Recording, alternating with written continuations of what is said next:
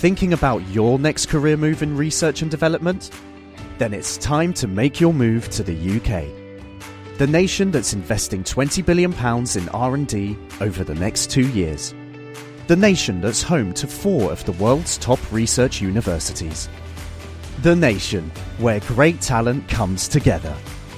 Visit gov.uk/great talent to see how you can work, live and move to the UK.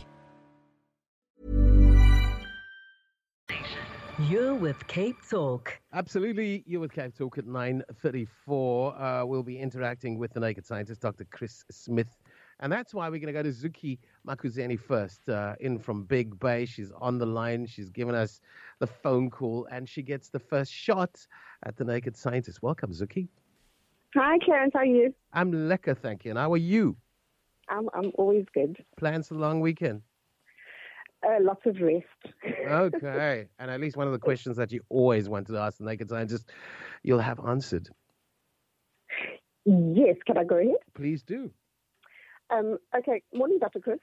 So I believe hypochlorous acid is able to kill bad bacteria while still protecting the good bacteria on the skin. So I'm wondering, how is it possible? How is it able to differentiate between the two and have an effect on the one without affecting the other?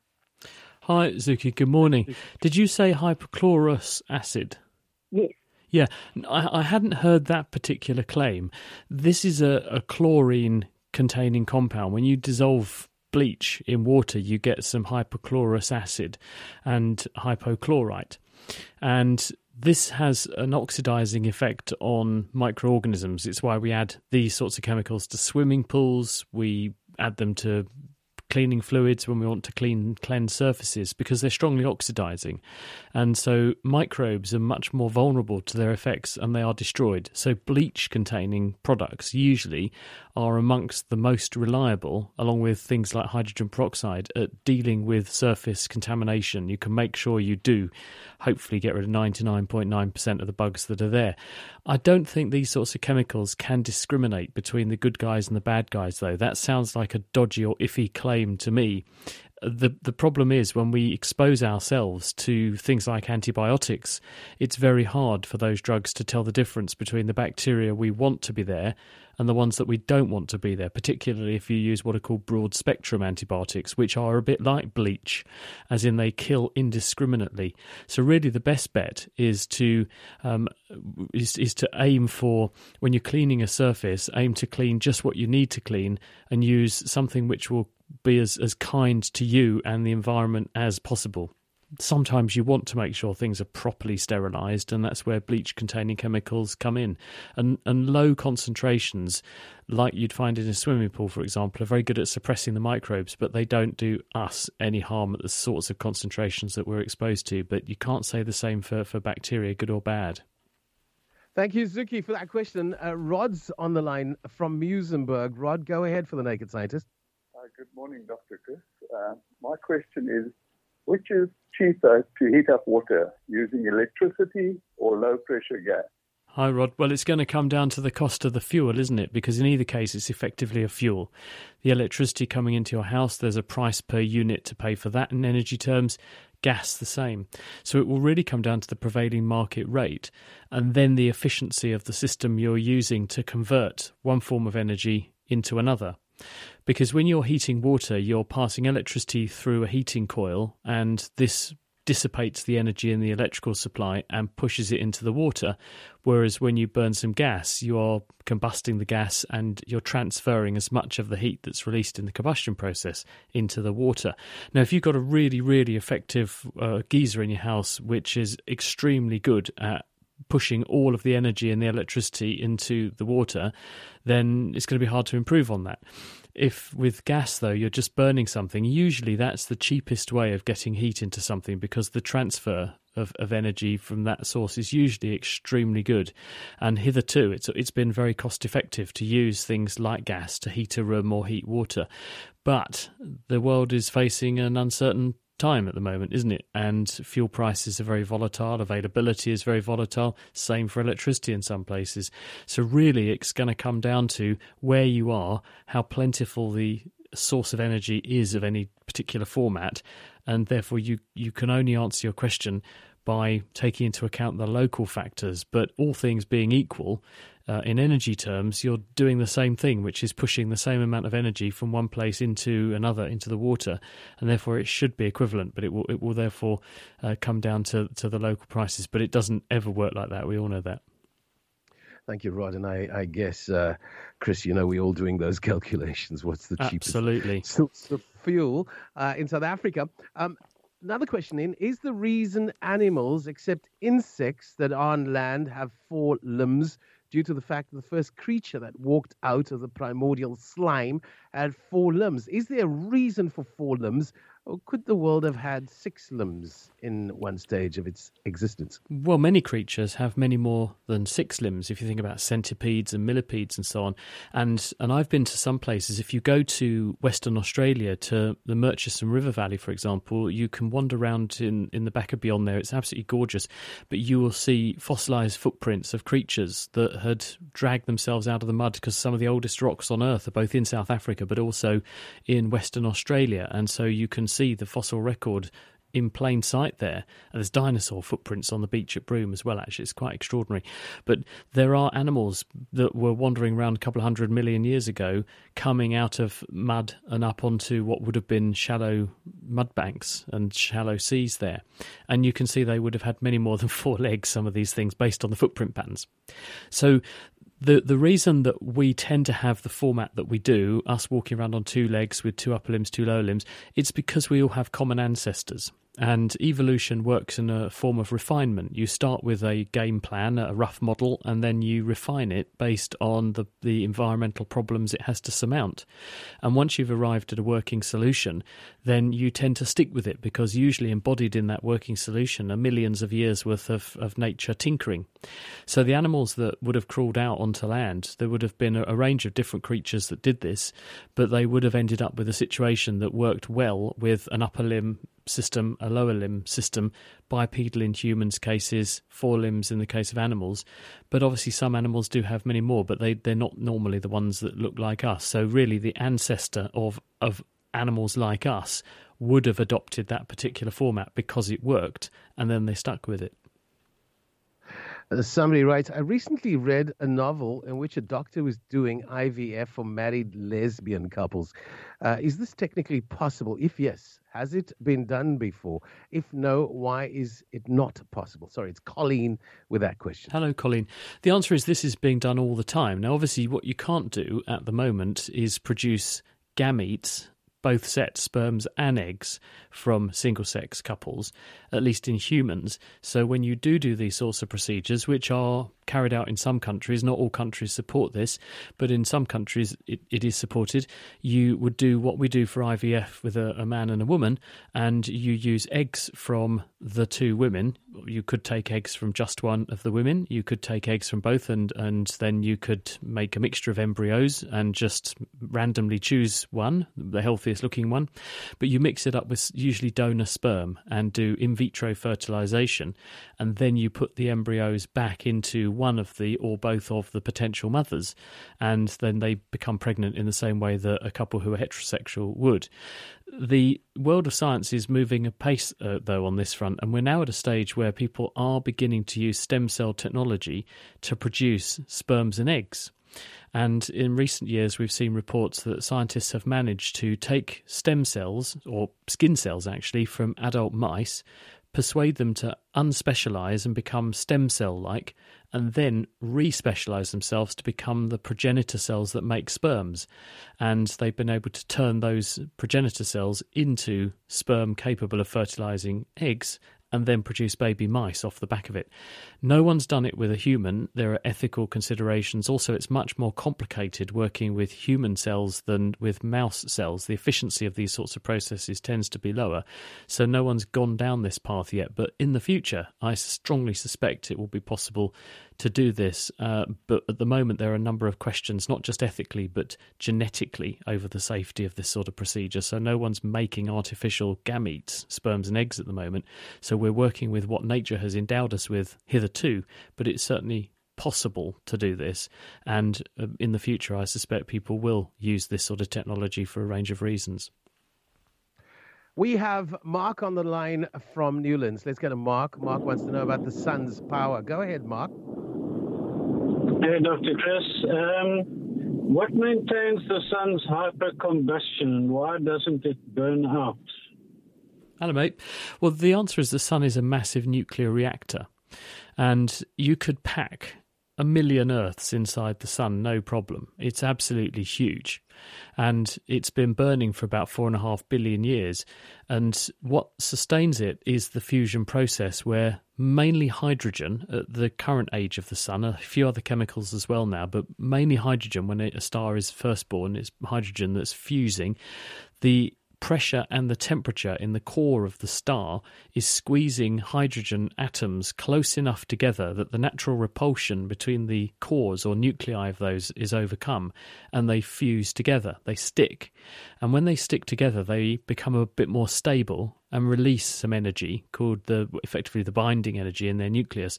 And this energy comes out and is shared with the other atoms around the core of the star, and some of that energy is then radiated out into space as the light that we see, and therefore the warmth from the star.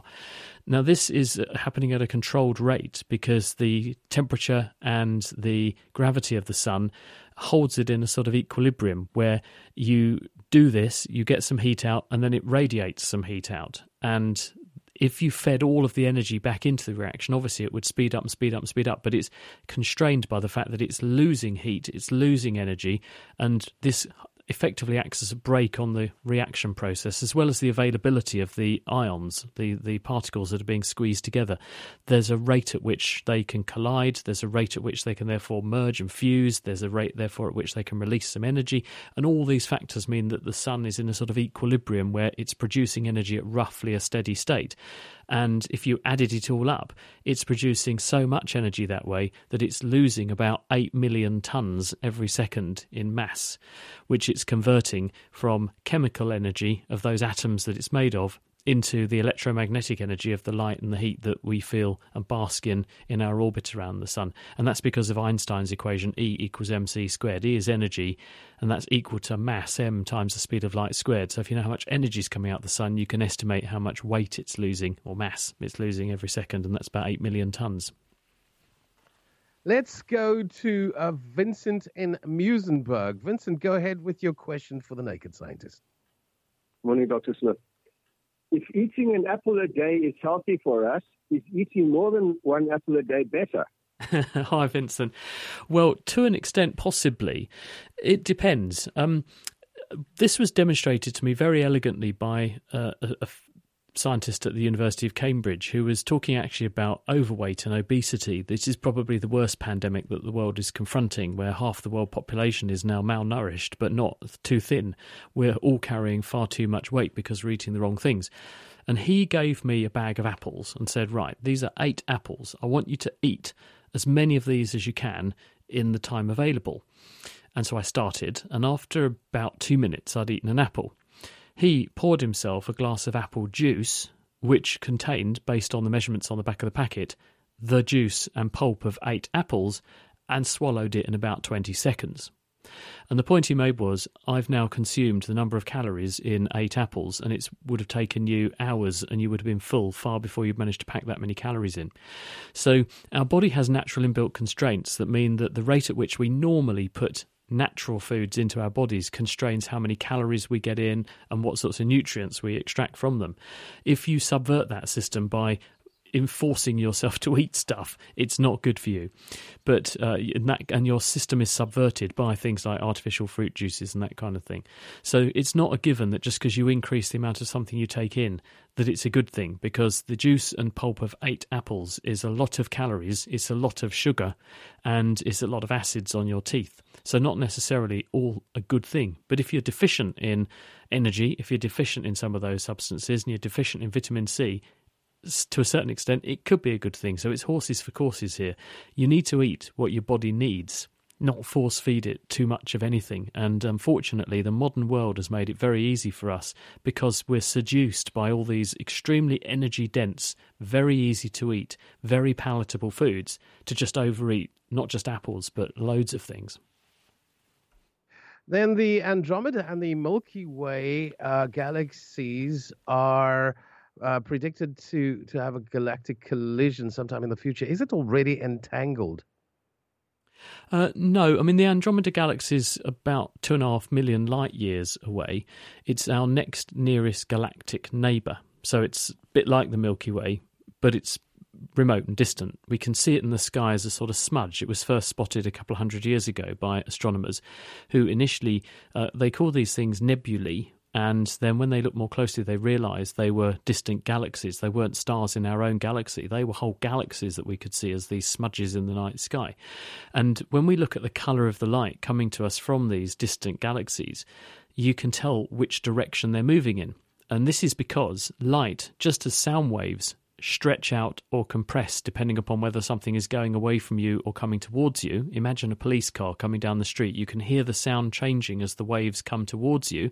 You can hear it going away from you. You can tell the sound characteristic changes. Well, light does the same thing. So if we look at a distant object in the universe, we can see where it is and how far away it is, but we can also tell whether it's moving away from us or coming towards us, because the light gets compressed or redshifted or stretched out, blue shifted.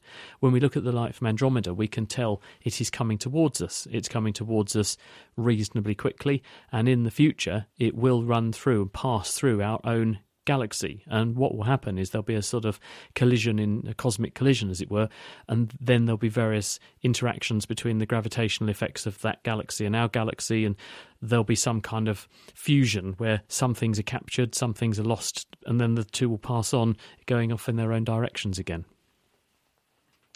I'm fascinated by that. Maybe a personal question.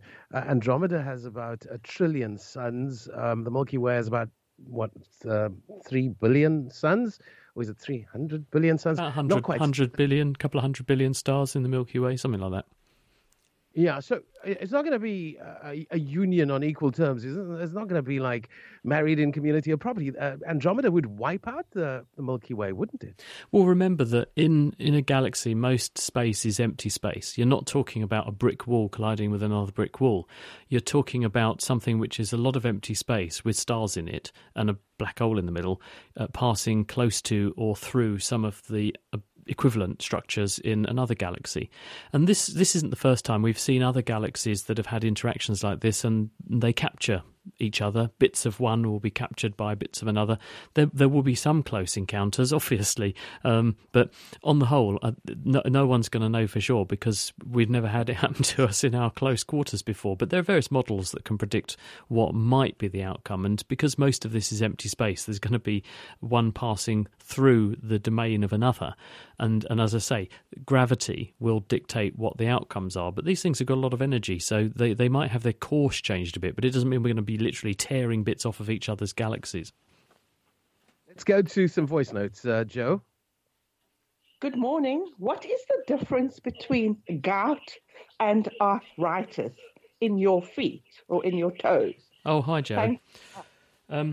Well, the answer is that they're both inflammatory conditions in joints.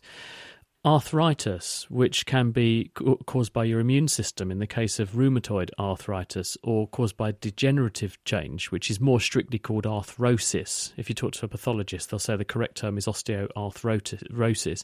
But this is inflammatory change in a joint due to wear and tear, because the cartilage, which is the smooth Teflon coating on the end of the bones that rub against each other, has been worn down, so you end up with bone-on-bone contact, and it's extremely painful, and it's inflammatory, and the joints swell up and they get red and hot and tender and stiff. Well, in gout, this is also an example of a joint becoming extremely inflamed and painful, but it's generally a single joint or one or two joints that this happens to, and tends to happen repeatedly. And gout is called a crystal arthropathy, and it is because of the deposition into the joint of uric acid crystals. People who have a very rich diet, and some people who, for metabolic reasons, have high levels of uric acid in their bloodstream. If you have high levels of anything, substances at high levels are more likely to deposit into the tissues. And people with high levels of uric acid can get gout crystals, uric acid crystals forming in the joint. And once you've got one crystal, the crystals make other crystals easier to form. So it's almost like it's called cooperativity. Effectively, once you've made it happen once, you make it happen much more easily for everything else. And this is because the crystals act as a nucleus to form more crystals. Those crystals, when they get in the joint space, are extremely inflammatory. They cause a massive inflammatory reaction, which is very, very painful in that particular joint. The crystals are more likely to form in your peripheries because that's where your body is colder. And crystals form better under cool conditions because the various things, the uric acid, for example, that's forming them, is less soluble in cold body tissues than in hot body tissues. So you're more likely to have this happen in your hands and fingers, or most commonly, the joint in your big toe. And the crystals form, cause an inflammatory reaction, the toe swells up, the joint is very, very tender. A person with gout won't let you anywhere near it, but it's usually that one joint. Osteoarthrosis, on the other hand, wear and tear, more common with older age, and tends to occur all over the body. Lots of different joints, particularly the small joints in the hands get affected, but also feet as well, and knees and hips and so on. And those sorts of things are not a one-off joint that gets red hot, swollen and tender. It's many, many joints that are chronically stiffened and can be deformed by the build-up of deposits around the edge of the joint of calcium. And we'll go to another voice note. Let's take a listen. Good morning, team. Could we ask the doc what the working theory is on deja vu? I mean, like, you'll be standing at a robot, a traffic circle, and then all of a sudden you'll be like, I lived this, I've been here. Where does that come from? John Claremont, thanks.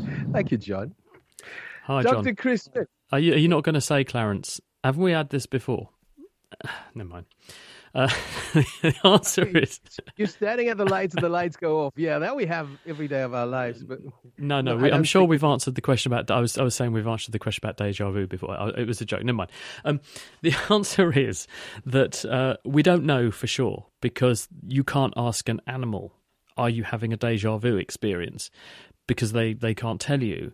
And so you're restricted to experiencing this as a human and asking other humans about it. We can't study the brain very well. We can study it a bit, but we can't study the brain as invasively as we might like to try to get to the root of this. But you could ask, well, who does it happen to? When does it tend to happen? Why, therefore, might it happen? And it most often happens in people who are tired or sleep deprived, or they've had a period of stress. And so what may be happening is that when you're very tired, your brain is losing count of how it normally runs the timeline in your memory.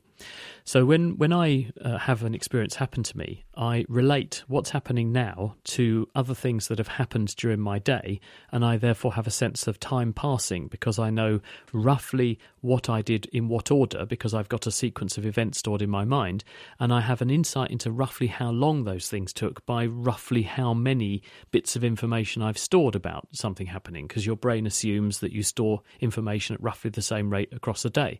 And this is why time appears to slow down when something scary happens to you, because when it's scary or very exciting, then you make a lot of memories about that one thing. That time your car careered into a lamppost, for example, you make a lot of memories, and so time appears to slow down because the brain assumes it must have taken ages because there's loads and loads of memories attached to that particular event. But sometimes when we get very tired, then the process by which the brain assembles that timeline and then recalls events from the timeline can get distorted. And this may be because as we get very tired, we begin to recruit the wrong or bring to the fore the wrong memories, and we lose track of what we're trying to think about at any one moment in time. But it does tend to happen more when we're very tired, and so that suggests it's probably a misfiring of the brain, which makes you have this spark of recollection and recognition when it's inappropriate. You think you've seen something before, you think that you've been down that road before, but in fact you haven't. Maybe just that 19-second question also via WhatsApp. Let's take a listen to that one. This is Craig from Fishhook. This is for the Naked Scientist, Chris. I'd like to find out what causes baldness, and have they managed to find, or are they in the progress of finding a cure for baldness? I'm a bald guy. I miss my hair. I just wanted to find out if you know anything about that. Thanks, Chris. Bye-bye. And you have a minute for that answer. I'll if you do my don't best. This is a very common condition, and it's called male pattern baldness. And the clue's in the name. It affects chiefly men, although women are to a lesser extent afflicted. There's various genes which are carried on the X chromosome, and this is why men are more likely to be affected than women, because they have only one X chromosome. And it renders some hair follicles in some parts of the body more susceptible to the toxic effects of metabolites of testosterone than others. We don't know why this happens. We don't know why evolutionarily this should have happened. We do know that you can slow down the process by reducing testosterone levels, and this is why women are a bit less susceptible than men are. But the cost to pay for reducing your testosterone levels is lower libido, bone loss, and other changes in your body which go along with low levels of testosterone. So it's a pretty high price to pay. So scientists are looking at the opposite, which is, well, can we put the hair follicles that we've lost back? And the answer is you can. You can steal them from other parts of the body. You can have a hair transplant, but they're also now looking at stem cell technology to try to produce new hair follicles that could one day be implanted and give you back a new head of hair. And we're going to have to rest it there. Time has gone 10 o'clock, but a big thank you to Dr. Chris Smith, the Naked Scientist. Every Friday after 9:30 answers those questions that keeps you out of sleep. Thinking about your next career move in research and development? Then it's time to make your move to the UK. The nation that's investing £20 billion in R&D over the next 2 years. The nation that's home to 4 of the world's top research universities. The nation where great talent comes together. Visit gov.uk/great talent to see how you can work, live and move to the UK.